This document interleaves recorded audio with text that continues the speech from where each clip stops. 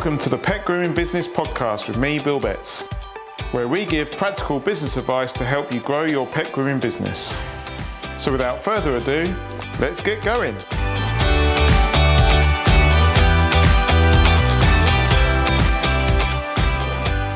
Welcome to Megan Saints of Your HR Handle.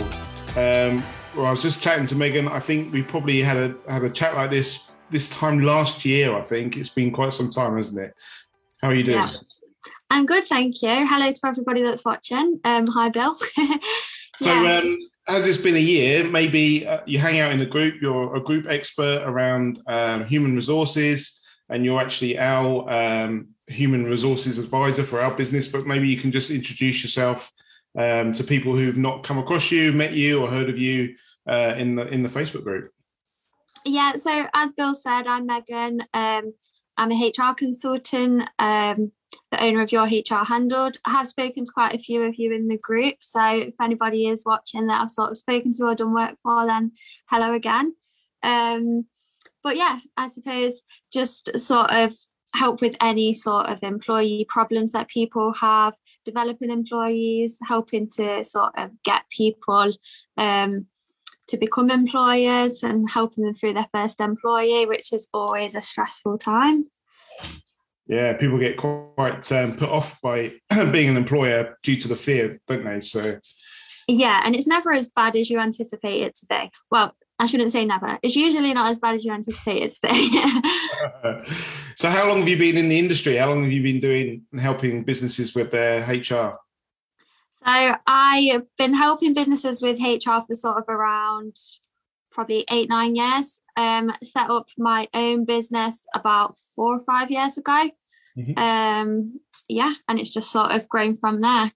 That's right. And so since we did our live last year, this is kind of a catch up live to see what's been going on and talk about the kind of issues and questions and the help that you've been giving pet groomers over the last year. What's the one thing that really sticks out at the moment that you've been sort of helping dog groomers with? To be honest, I would say it's probably finding the right people. So obviously the last year has been absolutely crazy in terms, I know the industry is absolutely booming, everyone's really busy. And that's sort of coinciding with a time when there are more jobs than there are people. And that doesn't even sort of take into account whether they're the right people or not. So I think the main challenge has been finding the right people. So or finding people generally. Yeah. So you've been helping out with recruitment. How do you help them with recruitment then? So in terms of recruitment, I tend to I am happy to support with like job adverts and stuff like that. Even with interviews, I know I've helped you with some interviews in the past, Bill. But it does tend to be more sort of advising people where to put their adverts, advising people what to put in the adverts. Obviously, that job advert is the first thing that candidates are going to see. So you have to make sure you really nail that because you want it to attract people and you want it to attract the right people as well. And are there any big do's and don'ts that you've seen or big don'ts that you've seen in regards to advertising for positions? Yeah, I've seen a lot of don'ts actually, not necessarily from this group, but just generally in my time in HR. The main thing you need to avoid is anything that could be linked to discrimination. I mean, recruitment is one of the biggest sort of processes in HR that's likely to discriminate against somebody. So for anybody that's looking to recruit, the first thing I'll always say is make sure you're familiar with the protected characteristics in the Equality Act, because they're the things that you need to avoid discriminating against, because that's what legally you can claim discrimination on. How many of those are there? I feel like you can put me on the spot and ask me to list. There's 9 in total. 7? 9, you say? Yeah. 9. Okay. Well, maybe we can put that in the chat later. But so yeah, definitely. I'll drop it in the comments.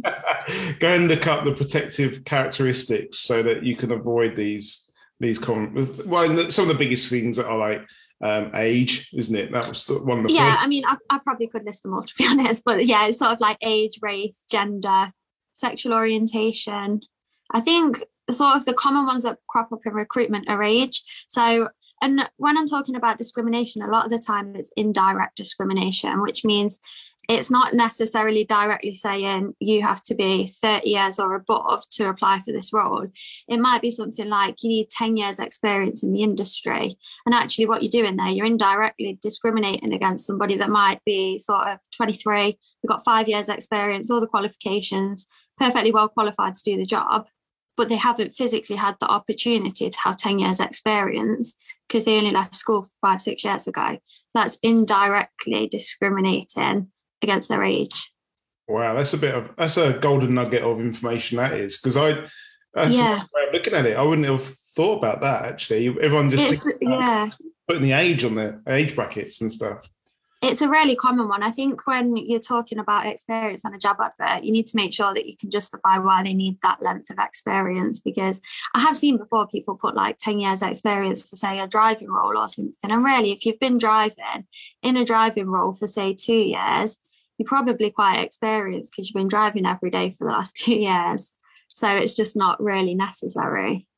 Okay, so do you take that completely out, or does it just need rephrasing sort of thing? Just rephrasing. I mean, some jobs you will need a certain amount of time, or you will want a certain amount of time for someone to have been qualified, but it just needs to be a reasonable amount of time. And that's that special HR word, reasonable, which is really sort of subjective and not the most helpful. It's a get out, which we used a lot in the police. Is, get out everything reasonable and justifiable and proportionate and necessary and stuff like that. Yeah. And I mean, what I find reasonable, you might not. But as long as you can justify why you think it's reasonable, then you should be okay. Yeah, it's funny how those sort of words pop up in all the different industries and buzzwords. Yeah. So obviously, age discrimination is one we've been talking about, and there's been a big push for apprentices in this group over the last year. I'm a real great believer that an apprentice can really help you get into the employment market, get yourself help within your business and start to help you to scale your business. And you've obviously supported quite a few pet groomers with sorting this out and getting them onto the employment ladder. But when we think apprentices, we quite often think of young people, don't we? So it might be something else that we're tripping over when we're advertising for them. Yes, definitely. I mean, as a rule of thumb, never put an age on an advert, whether it's for an apprentice or not.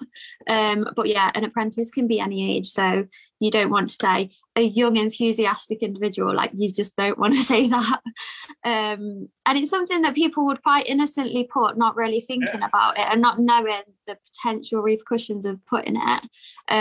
But yeah, you just want to avoid anything relating to age, gender, any of those protected characteristics.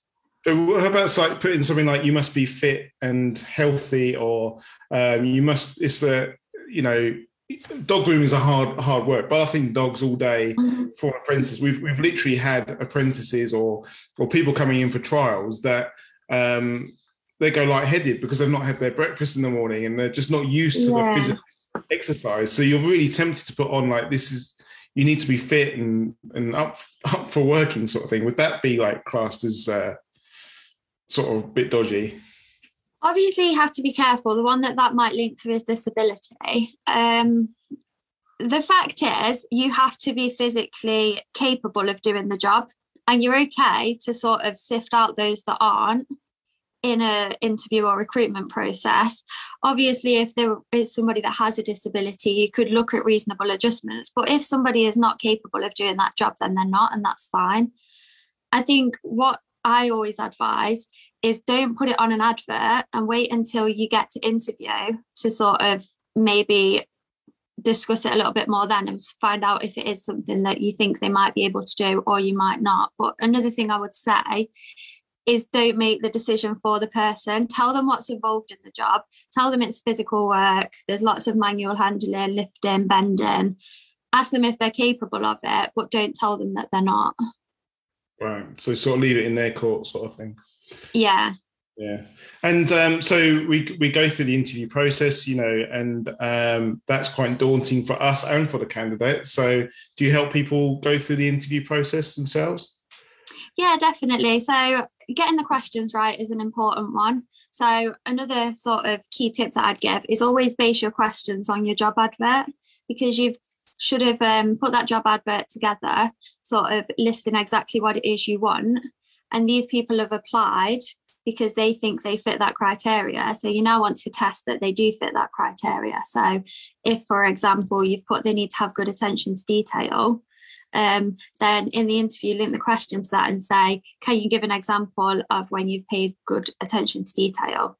So yeah, I support with sort of writing the interview questions and tailoring them to exactly what it is that the client's after from their employee. And then also just sitting in interviews, because it's always best practice to have two people at an interview, one to sort of talk and one to take notes and record what was written. And it's just nice after an interview to be able to discuss it with someone and sort of bounce ideas off each other and see what you thought. Or good cop, bad cop kind of thing. Yeah. I always end up being the bad cop, though. So it's always you, is it? Yeah. And so we always talk about hiring on your values, don't we? So like skills can be taught, but values are quite ingrained. Yeah. Can you kind of explain that a little bit and sort of expand on that a bit? Yeah, so I mean, ideally as a company, you'd have a set of values that you'd publish, you'd put them on your website, and you'd be sort of acting in line with those values, and so would your employees, and you'd be sort of like encouraging those values in your employees, and that helps to create the culture that you want for your business. So if you're recruiting somebody new in, you obviously want them to fit culturally. So the best way to do that is to look at sort of values that are important to you and see if you can see those in that individual. And a question I love to put at the end of an interview is sort of, these are our company values, which one do you relate the most to and why? So then you're sort of giving them all and you're asking them to tell you which one they're most like and then why they are. So they'll sort of talk about how they fit that value, and it gets them talking so that you can sort of understand if you think they do fit that value.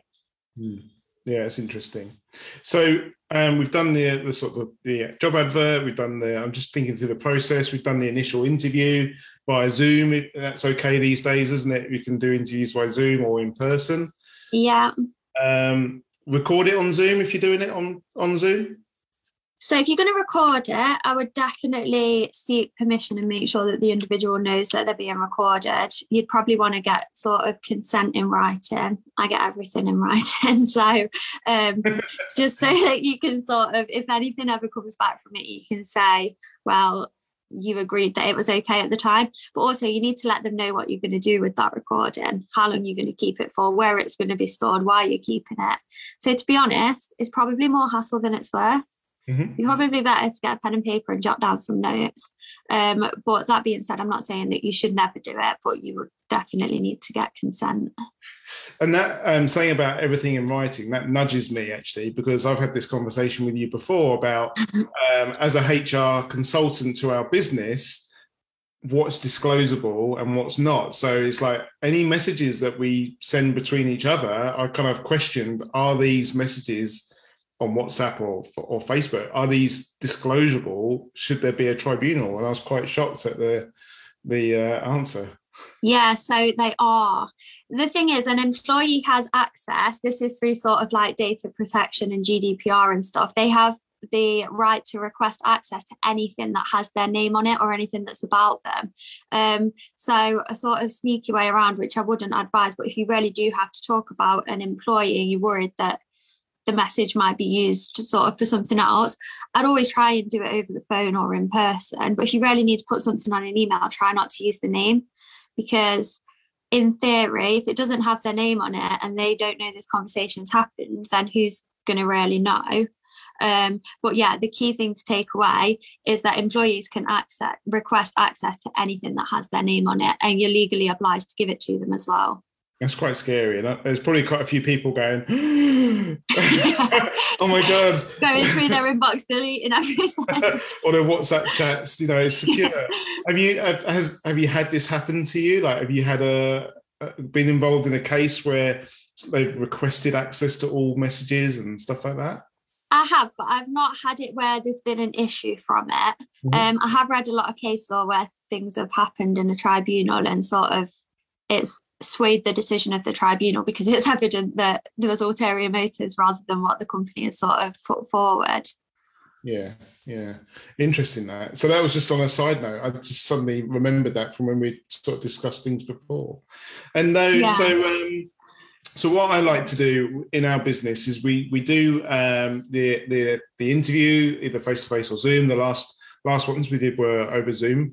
I had you in the on the Zoom call as well to give us some help and advice and to make some notes and pick up any quiet moments where we're struggling. But then it's a practical job, so it's really nice to get that person in to do what we call a working interview. Is that a good phrase for it? Is that the right way to phrase it? Yeah, so I suppose, a working interview, a work trial, but I think you have to be careful referring to it as a trial because it kind of insinuates a longer period of time, whereas sort of like a working interview, you can just show them around, show them what they'll be doing, maybe let them have a bit of a go at what they'd be doing, see how they'd handle a dog or the equipment or something. But yeah, you just have to be careful in terms of whether they're paid for it and stuff. But if they are literally just trialing the work and not actually working, you wouldn't necessarily have to pay them, but it can be quite a grey area. So you might want to get them in on sort of like an hour or so and pay them for it. It sounds like actually just paying them for it is the kind of easiest route to go down. I'll take it you just pay the minimum wage. If you had someone coming in like 9 till 1 to come into the business, to have a look around, speak to the other groomers, perhaps get involved with a bit of dog washing, a bit of drying maybe, see if they like sweep up, put the washing on, all that sort of, all those tasks that you want to see them doing, that's probably like a half a day's work really, isn't it? Yeah, and really you want to be paying someone for the time, especially if you think about like the actual cost of what that would be in terms of the wage that you'd pay them. So say it's half a day, it's going to be say £40-ish, and compared to sort of breaching national minimum wage and getting a claim, it's going to be a lot less. So Are there any other responsibilities? Obviously they're coming into our workplace, we've got to be aware about health and safety and fire regulate, like telling them about fire alarms and stuff like that. Is there anything else that we need to be mindful of? Yeah, so as an employer, ideally you'll have sort of like an employee induction, which you'll give to anybody that joins the company, and that will go through sort of the facilities, so where the toilets are, where the fire exits are, risk assessments if there are sort of hazardous chemicals or anything around, and just all the health and safety things. And if someone's coming in on a work trial, you want them to do that as well. Yeah, cool. Don't put shampoo in your eyes and sort of stuff like that. I wouldn't advise it. So it's just like, treat them as they're in for the day or half a day, and just like make sure they're aware of everything that goes on. It can be a dangerous place with, don't just go up to dogs and start stroking them before you know what they're like, like you said, shampoos and hot water and all sorts of stuff. So go through all the health and safety with them. So another thing, sorry to interrupt, another thing, get them to sign to say that you've been through all that with them as well. I mean, This is their first day, so you don't know what they're going to be like. And if they burn their hand or something, you want to have proof that you told them that the tap was hot. Hot water's hot. Yeah, I understand. So, get them to sign your health and safety book to say that they read through it and acknowledged it and everything. And is that the same for, I take it that's the same for work experience, work placements, anything like that? Yeah, it's sort of anybody coming on site that's going to be using the equipment and stuff. Yeah. Okay, so I'm kind of taking us on a journey here. I thought that's probably quite a good way to sort of go through everything that you do. So we really like this candidate, really happy. Obviously wages is very much, it's set by law how much you must pay them. But do you give any advice around wages or how to start them on introductory pay or, trial periods, 3 months, settling in period, that sort of thing? Yeah, so I'd always advise to have a probationary period, and usually I advise that to be about 12 weeks, so 3 months, 12 weeks, however you want to put it. And what you could do is sort of give them an initial rate and say that will be reviewed at the 12-week period, and it may increase, but I'd be careful of making any promises of an increase just because you don't know how they're going to perform. Equally, if someone's coming to you really sort of experienced and you know that they're going to be like top groomer straight away, you might want to just put them on a higher rate straight away, just because it will help with engagement, retention, especially in the market at the minute. people are probably getting counter offered for sort of like 10p more an hour. And they might leave if they're not sort of really engaged and feel like they're being appreciated for their work. Right. Okay. So, what's our legal? If we want to take this worker on, we've agreed a wage with them. Holiday is all written down in we've got statutory minimum holiday that we have to offer. We can offer more if we want to, can't we? But I always advise to stick with statutory for the start, especially if it's the first employee, just because you're probably not likely going to completely understand or know how much you're going to have to pay out in terms of sort of like tax, NI contributions, and then holiday pay on top. It's quite a big change. So if you keep it all sort of statutory, and then you can look to increase it later if you want to. Cool. Could you just explain to us about bank holidays included or bank holidays not included? Because it's something that I get a little bit confused about when.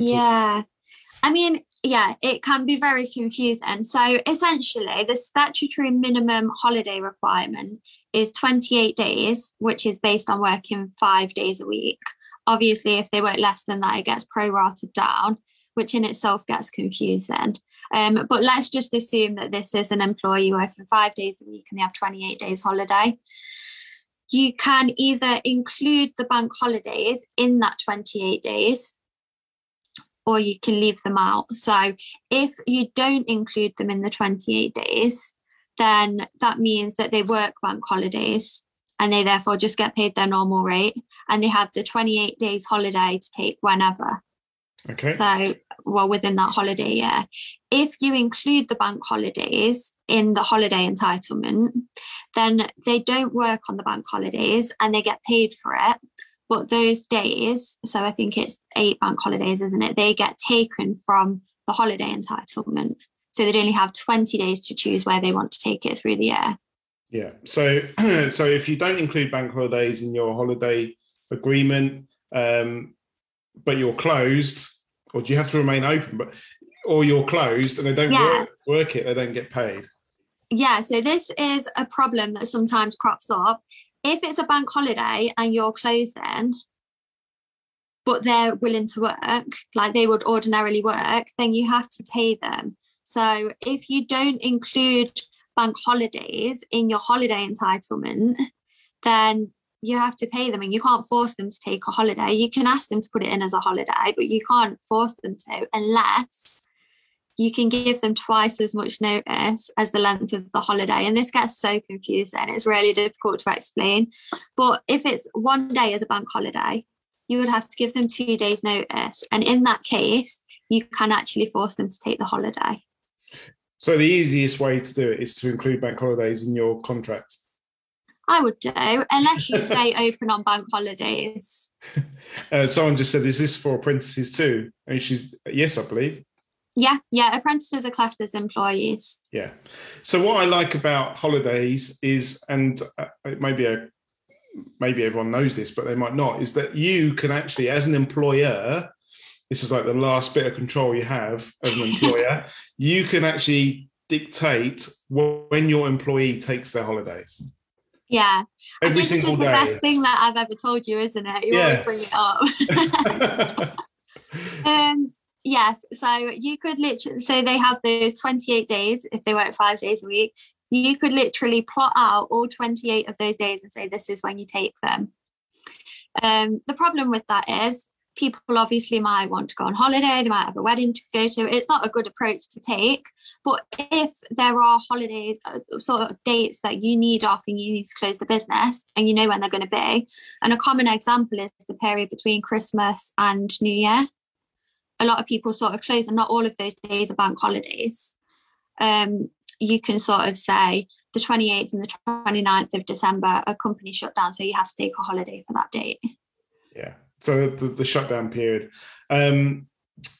Obviously, you wouldn't be very popular if you told them exactly what every day that they, give them a bit of holiday left to choose. Yeah. Well, I think something that comes up quite a lot with people that I speak to from the group actually is maybe one of the business owners is just taking on an employee, and it might be an apprentice and they don't trust them, or they can't really leave them on their own. Yeah. So they might say, I'm taking my holidays on these weeks and these weeks.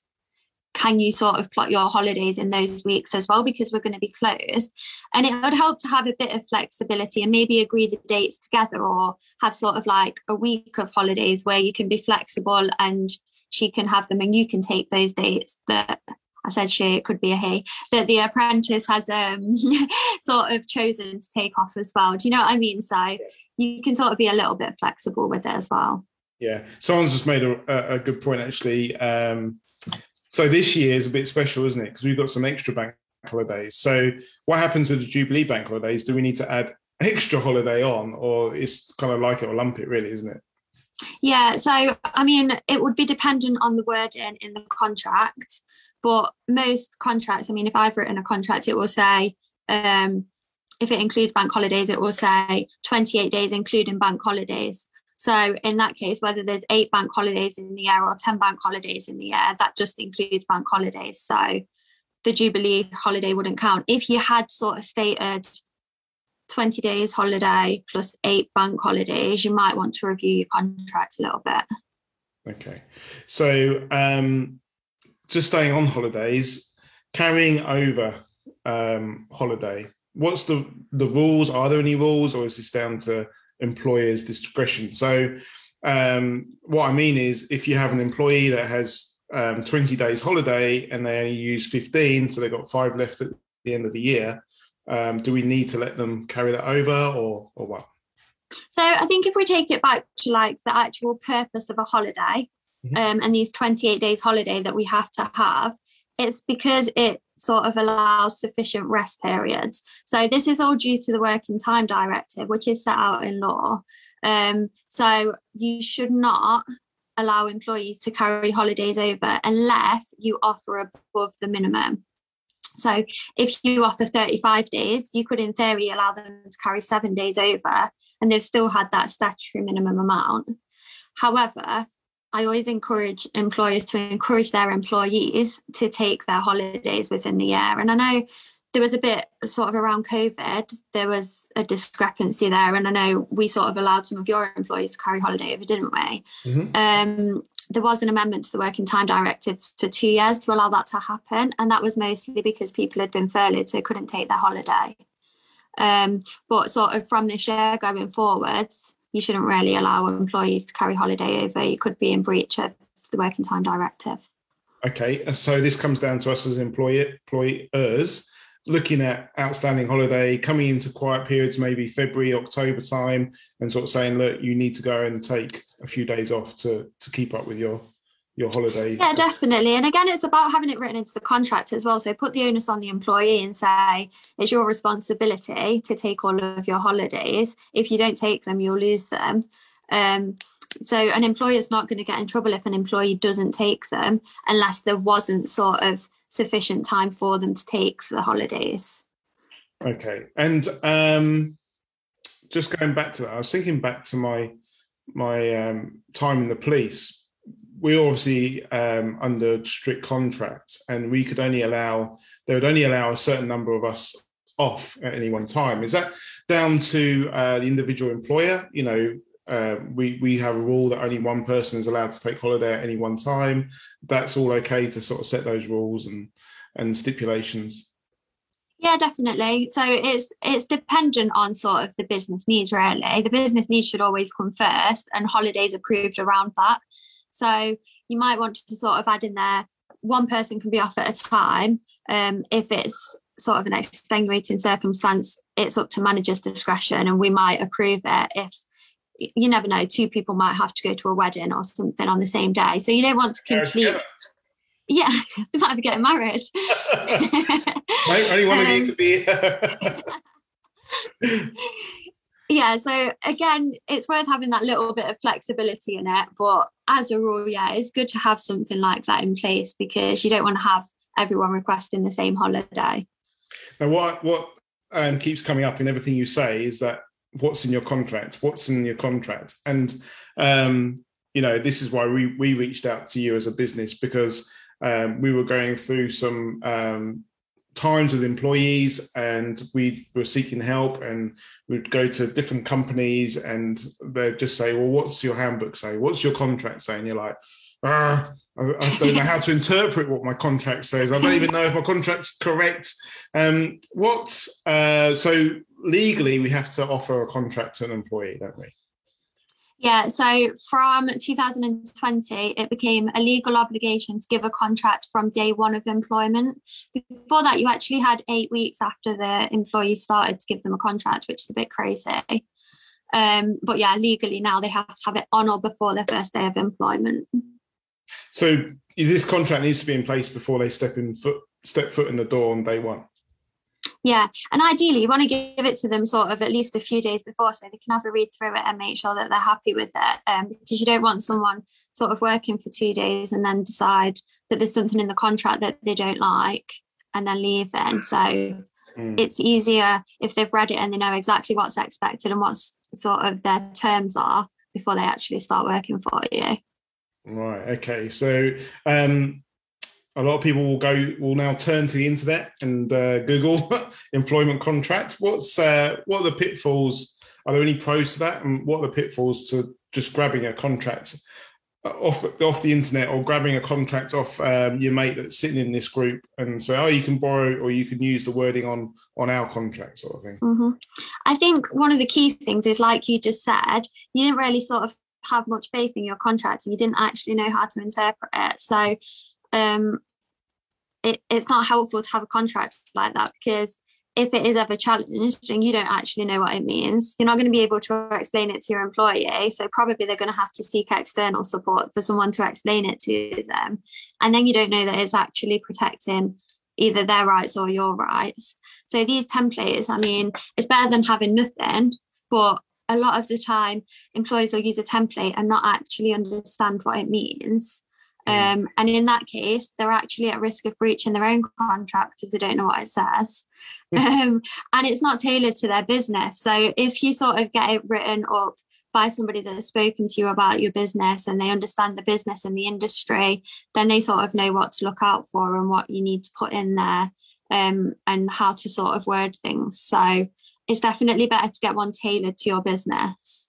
That's what I was going to say. Is is there such a thing as generic contract, or it sounds like it needs to be tailored down to your specific needs as a business, because everyone's different. Everyone works differently, don't they?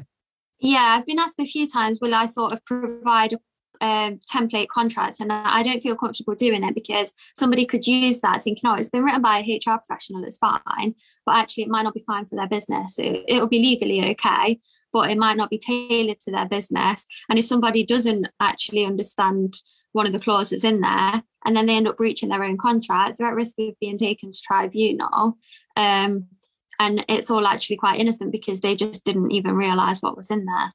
Yeah, trust me, everyone. Me and Megan have had this conversation trying to get a generic contract for the group, but it's a no. I have tried it. I've tried to get a generic contract, but it just doesn't make sense, does it? No. Doesn't make sense. So hand in hand with the contract is that blasted handbook. Tell us about a staff handbook, which I spent many days off trying to write, and I never actually got it published. I sent it to you in the end to sort of rip apart and then do a new one. So why do we need a handbook? And so I just saw a comment saying, can your accountant do your employment contract? Oh, do you know what? This really frustrates me, actually. So accountants are absolutely great, but I can't do my own accounts. I wouldn't try and do someone else's accounts. And I kind of feel like that's what accountants should do as well. I just don't think that they're necessarily trained in employment law to be able to write an employment contract.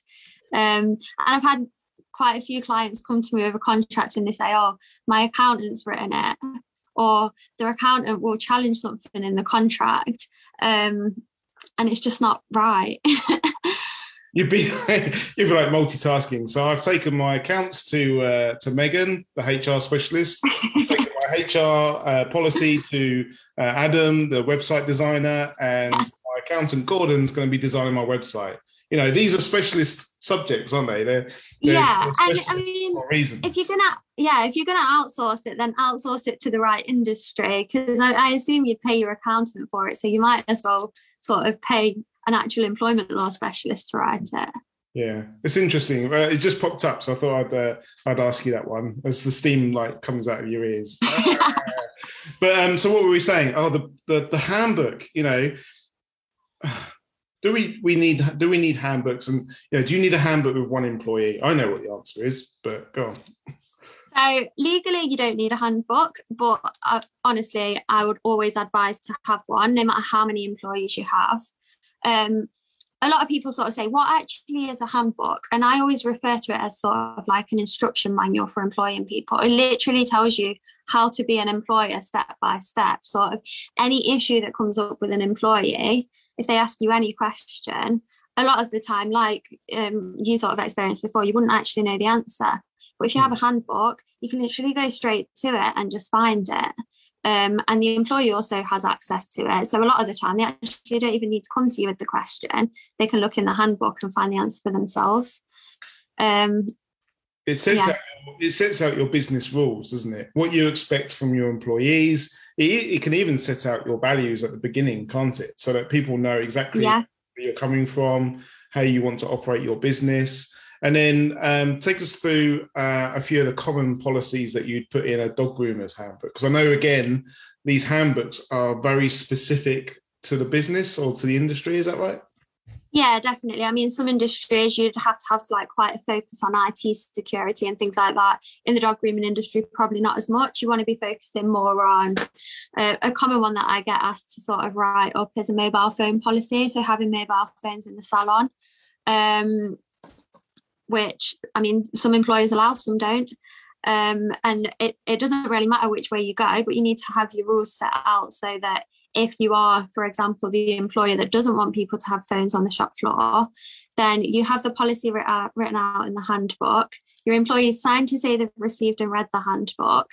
So then if they're not doing it, and they are bringing their phone onto the into the salon, then you can say, you shouldn't be doing this, and then progress it to sort of disciplinary action. Obviously, you might not do that straight away, but if it continues to happen, then you have that option. Whereas if you didn't have the handbook, it would be a lot more difficult to carry out that process because you wouldn't be able to, they could say, well, I didn't know I wasn't allowed it.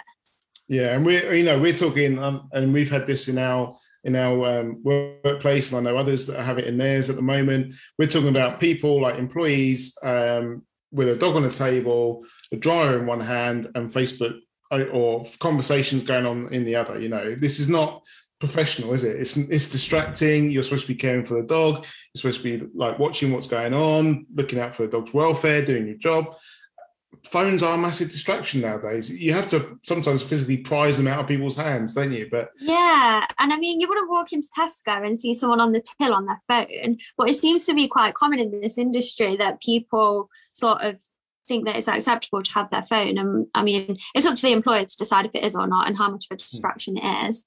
But yeah, it's definitely a common policy that I get asked to write up. But I mean, there are a lot of other policies, such as an absence policy, always an important one. You can set out in there exactly what is classed as unacceptable absence, which allows you to take action. I've had sort of clients come to me before and they say, oh, this person's absence is unacceptable. And I'm like, well, have they hit your absence triggers, or have they got a high Bradford factor score? And they're like, well, I don't have any. It's like, well, how can you justify what unacceptable is? Because your employee might not think that's unacceptable. But if you've told them at the start of their employment that it is, then they know it is. So it becomes a lot easier to sort of go down that process as well. For one of them, you say, what's in your handbook? And you're like, I haven't got a bloody handbook. For things that we wanted to concentrate on when we had ours done at the time was the mobile phones, smoking breaks, and we had a bit of conflict between employees that smoked and that didn't smoke, and it's like, what's fair, what's reasonable, and it just sort of blows your mind a little bit because you're trying to, we're all adults. We try and treat everyone as adults and give and take, etc. But it's putting those rules and expectations down in writing, isn't it? And and I think if people have those rules in place from the start, then it's not such a shock when you start really enforcing them. But if they've never sort of had these rules written down and then all of a sudden you decide you want to start using them, then it becomes a little bit different to change people's behaviours when they've been used to doing things a certain way. So that's why I think it's important, even if you have one employee, to have that handbook in place from the start of their employment. Yeah. And if you already employ a team of staff and you've never had a handbook in place, how would you go about introducing one into your workplace? So I'm actually going through that process with a few people in the group at the moment. And it can be a challenge if you've got some sort of long-serving employees there that have not had it before. They're going to be quite meticulous in reading it and sort of seeing what they might not like about it. And they may challenge it, but I think you just have to make sure you're explaining why you're introducing it, explaining sort of the business reason behind it, and then taking on board feedback. It might be that they have some feedback that you actually want to take on board and change something, and that's fine to do as well. But I think the important thing when introducing a new handbook is to sort of have a bit of a meeting with your employees and say, look, we're introducing this. These are sort of like the key policies, the key changes, and making sure that because I mean, your handbook is probably like 40, 50 pages long, isn't it? So the chances are they're not going to read it page to page. So you want to really point out the key policies that are in there and what they state. And then, just sort of introduce it that way. And go on. Try and introduce it as like a positive thing that's going to benefit them as well, because it does. It benefits everybody. Yeah, it does benefit people because they know where they stand and they know to raise an issue if there is one, or what is an issue and what's not. So, and we obviously you came in and we did all of our contracts and did our handbooks. So we introduced it after sort of 14 years of employing people. So it is possible to introduce it into your business. How do you keep it up to date? I mean, do handbooks need keeping up to date? Do things change? To be honest, they tend to stay quite relevant for a long period of time. Every so often, the sort of statutory things such as maternity entitlements or SSP might change. But the way to get around it is to not sort of put specific figures in there and just refer to it as statutory maternity pay or statutory sick pay. But there may be times where it needs updating, and it's worth maybe just reviewing it every April. So I'll always look at the employment changes that are coming in every April and October, because that's when they tend to be introduced. So if something were to come up that needed changing, obviously with you being one of my clients, I'd get in touch and say, we need to change this. And it's really easy to update a handbook. You literally just change the bit you want to change and then reissue it, and ask the employees to sign it again. So we've got a few questions to come into as well in a bit, but so we're now in our process. We've issued our person a contract from day one. We've got our handbook sorted. They're working happily. The accountant's got all the PAYE details. They're doing our pay slips and everything. So when should we be reviewing our employees and how should we be doing it and things like that? So we mentioned earlier probation period. So as I said, always sort of like recommend about 3-month probationary period, because that allows you to really assess what progress they've made and any sort of areas they might need to improve on. So at that 3-month mark, have a sit down with them, sort of assess how they're doing. It's good to have some agreed criteria before and maybe issue that to the employee so that you can get their feedback on how they feel they're doing as well. Obviously, as we've found before, Bill, people tend to really mark themselves down and be a bit hard on themselves, don't they? Yeah. So it's then about sort of agreeing between you, the middle ground, and sort of saying, no, don't be so hard on yourself, you're doing this well, but then also pointing out where they can improve. Again, keeping a record of it, asking the employee to sign to say they agree, and that was the discussion that was had.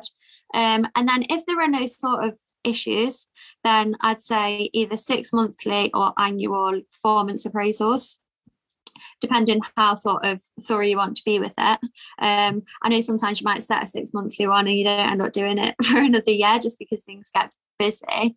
But I'd say you don't really want to go past that year mark without having a performance review, because it's good to give your employees feedback, even if they're like great employees doing really well. It's good to let them know that they're great employees doing well. It will do a lot for their engagement. And then you can sort of see if there are any development needs, or if they want to do some more training, any more courses to develop their own skills, and things like that, which will help to really engage and retain people, which is important at the moment.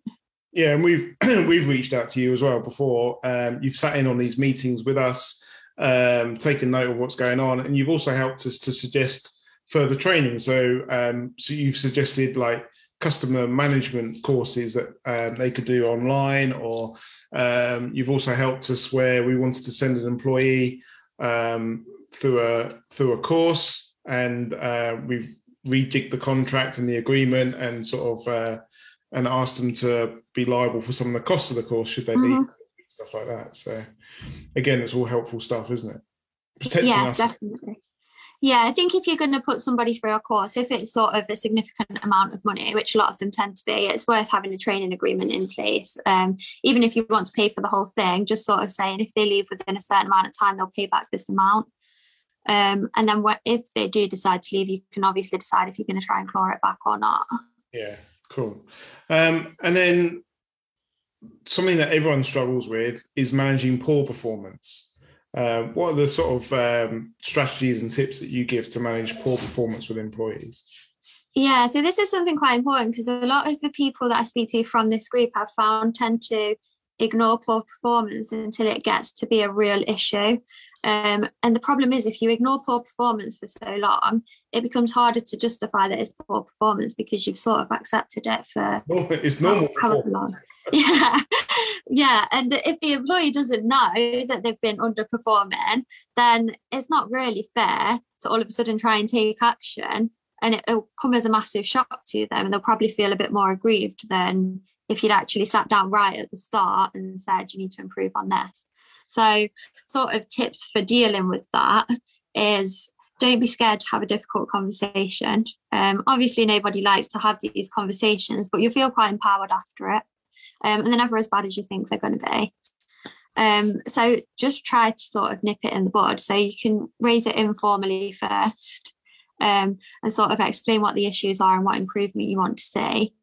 If you don't really see an improvement, you might want to start taking it a little bit more formal and documenting the discussions that you have, setting out sort of improvement plans and timeframes where you want to see them improve by. And hopefully that will be enough to sort of get their performance up to standard. If it's not, you can obviously carry on through a sort of disciplinary and sort of manage them out of the business in terms of capability. But you'll be surprised how many times it doesn't actually lead to that, and these sort of improvement plans will actually help people to improve. Have you got any sort of the top 3 poor performance issues that you deal with? Well, I think probably attendance is one, or timekeeping. I suppose you can sort of link the two together. Some people really struggle with sort of being on time. And I know we've had this discussion as well before. You can sort of try to put things in place to help with that. So find out why they're late, and could you give them a 10-minute later start time and ask them to stay later at the end of the day, and try and work with them that way. But a lot of the time it's finding out what the underlying cause is for that poor performance. But I suppose another sort of reason that someone might not perform is they have bad quality. So they're not grooming to the standard that you expect them to. And quite a few people in the industry have told me, like, you've either got it or you haven't. Some people just can't do it. I don't think I'm very good at it, because I'm not very good at like using my hands for stuff. But yeah, so if you really don't think that somebody's ever going to be up to the standard that you need from them, you might want to sort of take that route. But again, it's better to tell them at the start, give them the time to improve, and then if they don't improve, unfortunately, you might have to take it a bit further. Yeah. Okay. So, reach out to people like yourselves if you're an employee or an employer, and you're struggling with dealing with issues like that, to grab some advice and some help and support, really, isn't it? Yeah, and this is where the good cop, bad cop thing can come in as well. So I can sit in these meetings with people, with employers, and I can sort of do a lot of the talking for them. So if if you don't feel confident enough to have that difficult conversation, then you can always get somebody to come in and support you. But you just have to make sure that you are sort of backing that decision as well. So there has been times where people have sort of, probably more when I worked in companies, but people have sort of blamed HR. Managers have like not wanted to make a decision and be like, oh, it was all HR, but actually they'd asked you to do it. Yeah. Which is fine. Full person. Yeah. And I think, you know, like everything, if you have a bad day with an employee who's poor performed or done something, notes, isn't it? Keep notes, write up notes of what you've conversations and stuff like that. And ideally sharing the notes with the employee and asking them to sign to agree to say that they've read and understood, especially if you are sort of putting an improvement plan in place.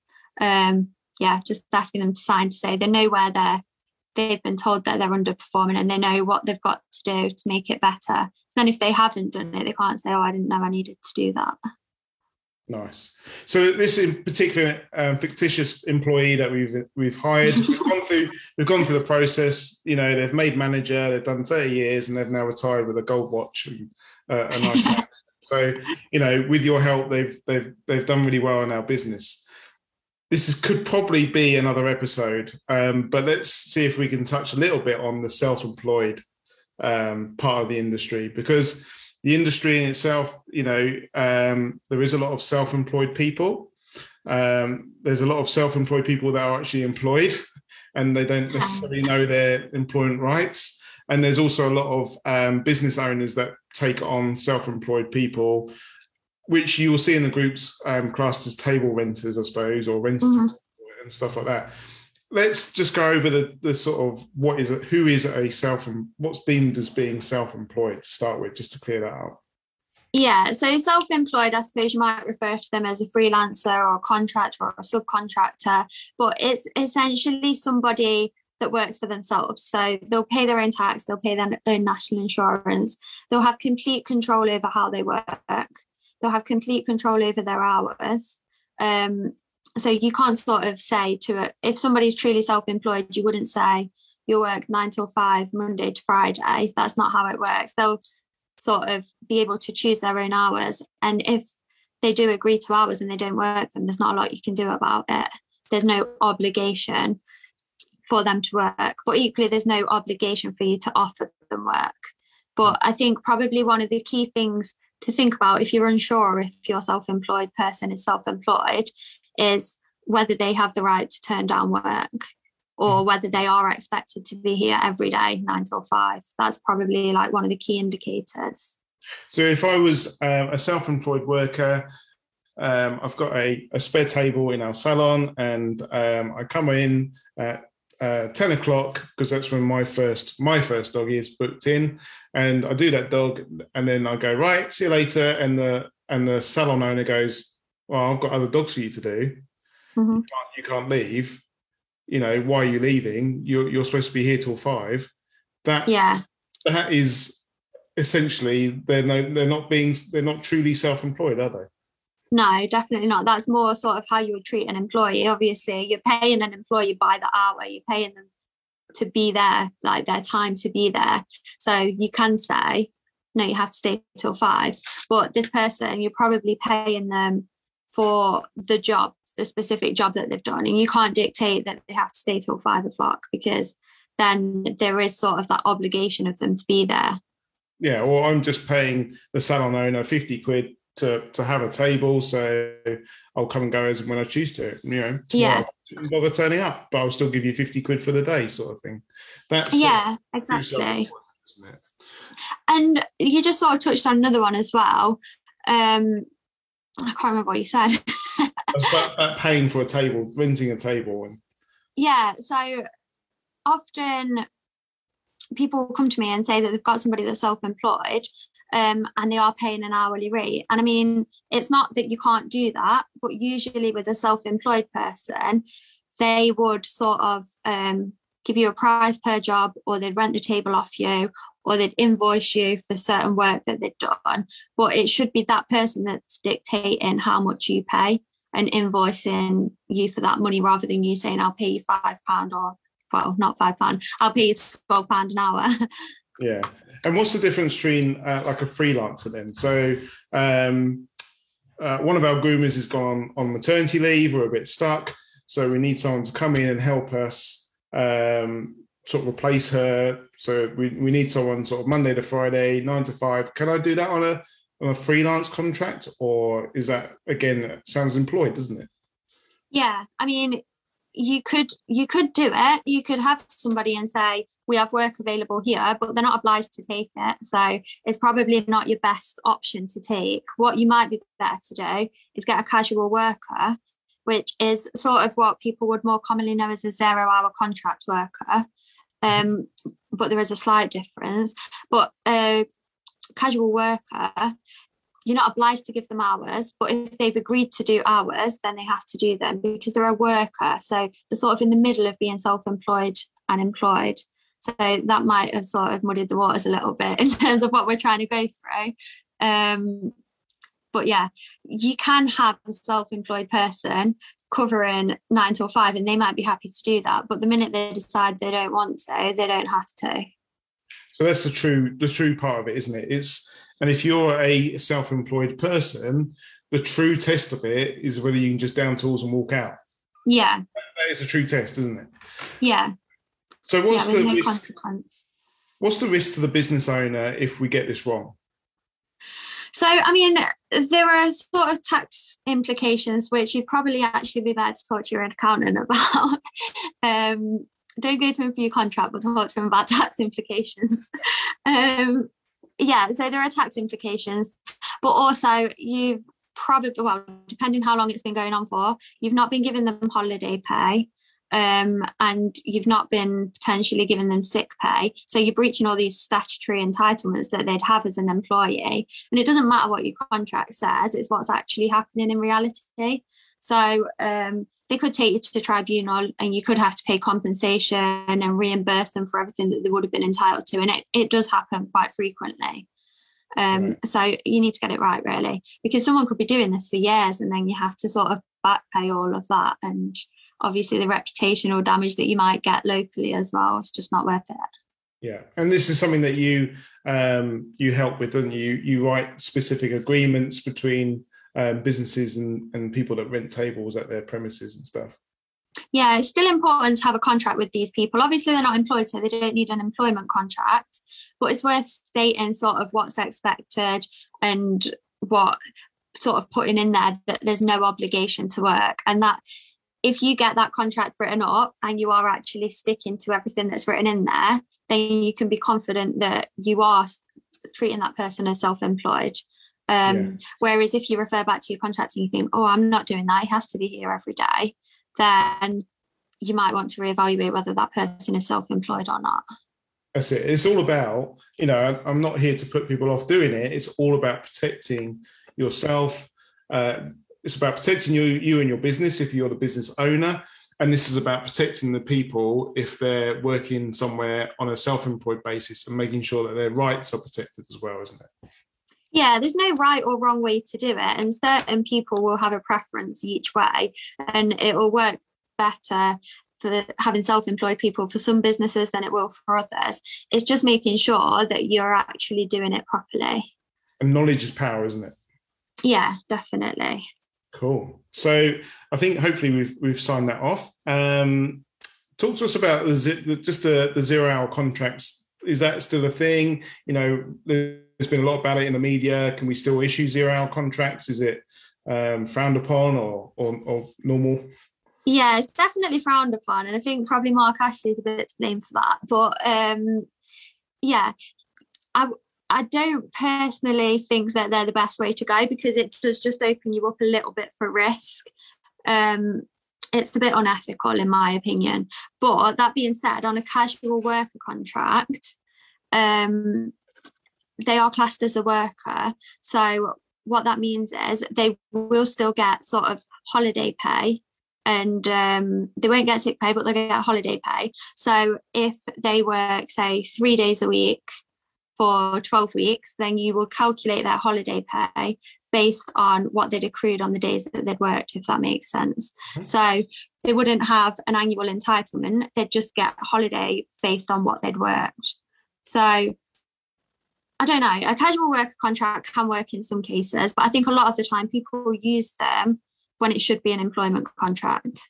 Yeah. And so, but they accrue holiday whilst working with you. Yeah. And then if they consistently do a set number of hours a week on a set number of days, does that then sort of become an employment contract, or is that? Not officially, but if somebody, and I mean, there's no sort of legal time frame on this, but I'd say if somebody is doing a certain amount of hours, I tend to use as a marker, I would seriously review what their employment status is. And it may be that that person doesn't even want to be an employee. We always kind of assume that somebody wants to be an employee, but actually people don't. So it's all about then speaking to that speaking to that worker and saying, look, this is happening, you're working these hours, do you want to be employed, and documenting that conversation. But then there is still the obligation on the employer to determine the status. So you can speak to them and see if they want to be employed. But if they don't want to be employed, you might have a bit of an issue in that they're actually sort of representing an employment relationship. But it's a tricky one. It's sort of dependent on the situation and on individual circumstances. It's hard to generally say. But as a rule, if somebody's consistently doing the same amount of hours each week and the same hours in the day sort of thing, then you might want to review whether they are self-employed or a worker. So get advice. Yeah, basically. Basically get advice. One other thing I just wanted to, your signal's gone a bit poor, but one thing I wanted to catch up on was the number of hours that people work. Now, you know, dog groomers are really, really busy and can put in big numbers of hours per week, I should think. There's probably enough work for them to do that. What do we need to be careful as employers and business owners when it comes to the number of hours worked? So there's something called the Working Time Directive, which basically what's the sort of like maximum hours that UK workers can work. And interestingly, I quite like the history behind this directive because it came from the EU and the UK really did not want to enforce it, but they ended up basically sort of having to agree to it. So there is a 48-hour limit on the working week. However, when I said the UK didn't want to agree to it, what they ended up being able to negotiate was that people can opt out of it. So sort of like a statutory right that you can't work over 48 hours. However, if you opt out of it, you can. So there are ways around it. If you are going to get an employee to opt out, then you need it in writing, you need it signed saying that they want to opt out. A lot of people put like an opt-out sheet in the employment contract. It's like you can't do that because they might think they have to sign it to sort of be able to go ahead with the contract. It has to come from the employee, basically. Right. However, you've got to think about whether you want someone sort of overworked in your business, handling dogs, handling sort of hot water and things like that. As we've spoken about those risks before, it can actually be quite a risk if your employees are overworked and tired. So you still want to be making sure, even if they've opted out, that they're working sensible hours and getting sufficient rest. Cool. Okay. We'll see if your Zoom connection stays with us. If not, you might have to answer the questions in the group, but let's have a look through some of the comments and questions. And there's quite a few. It's people saying hello. People saying apprentices are amazing. Yeah, definitely. Apprenticeships are brilliant. We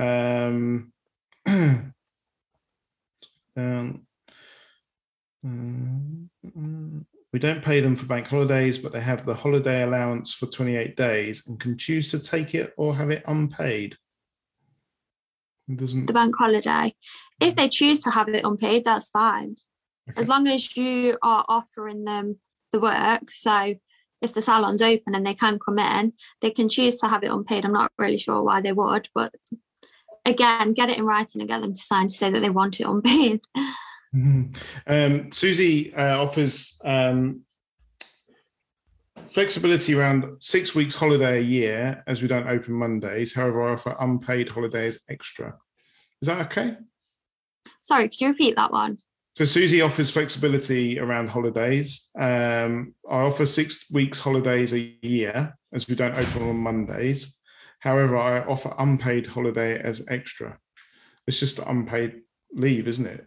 Yeah, that's fine. Again, just sort of get the employee to sign to say that they want the unpaid leave. Yeah.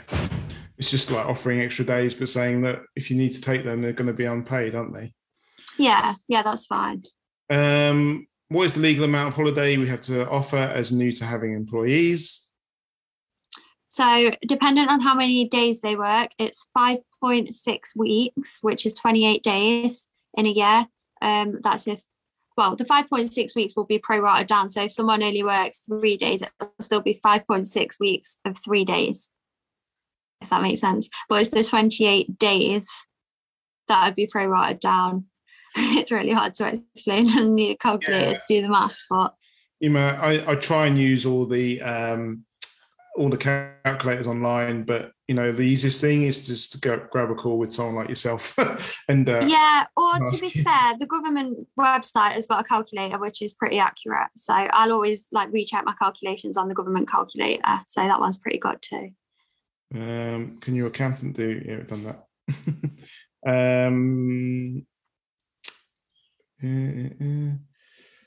We've done how can you add a handbook into your business. This is a good one. Dealing with staff with mental health issues has been difficult to the point I've been worried about bringing certain things up in the fear that making things worse with the employee. Yeah, I was speaking to a client about this today. It can be a bit of a sticky sort of topic to bring up.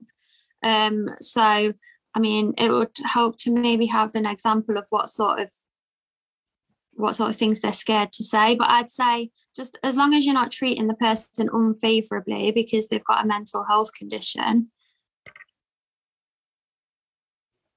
Sorry, are you still there? Yeah, still there. Go on. As long as you're not treating the person unfavorably because of that mental health condition and you're not sort of being discriminative to them, just sort of offer support and talk to them and treat them as though they're just the rest of the employees, just don't treat them any different, but at the same time offer them that additional support if they do need it.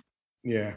Going back to sort of what's acceptable and what's not, Joanna was saying, what about staff who are going out, probably clubbing, going to the pub, coming back in at 4 or 5 a.m. and then coming into the workplace and wielding sharp scissors? These scissors are sharp and they'll cut a dog and stuff like that with little sleep. I mean, that's poor performance, really, isn't it?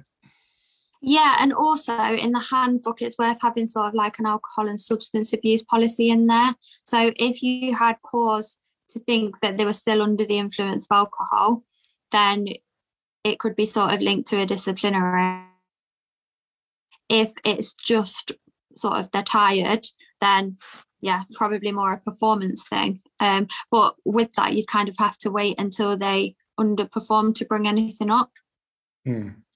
If you know what I mean. But I suppose you wouldn't need to bring it up until they did underperform. But you could have a quiet word with them and say, look, I know you went out last night. You had work this morning and these are the risks. We need you to be on top form. You've got holidays to take. If it was a special occasion and you needed it, then come and speak to me. We can maybe book it off, things like that, and just make them know that it's not acceptable. Yeah. Okay.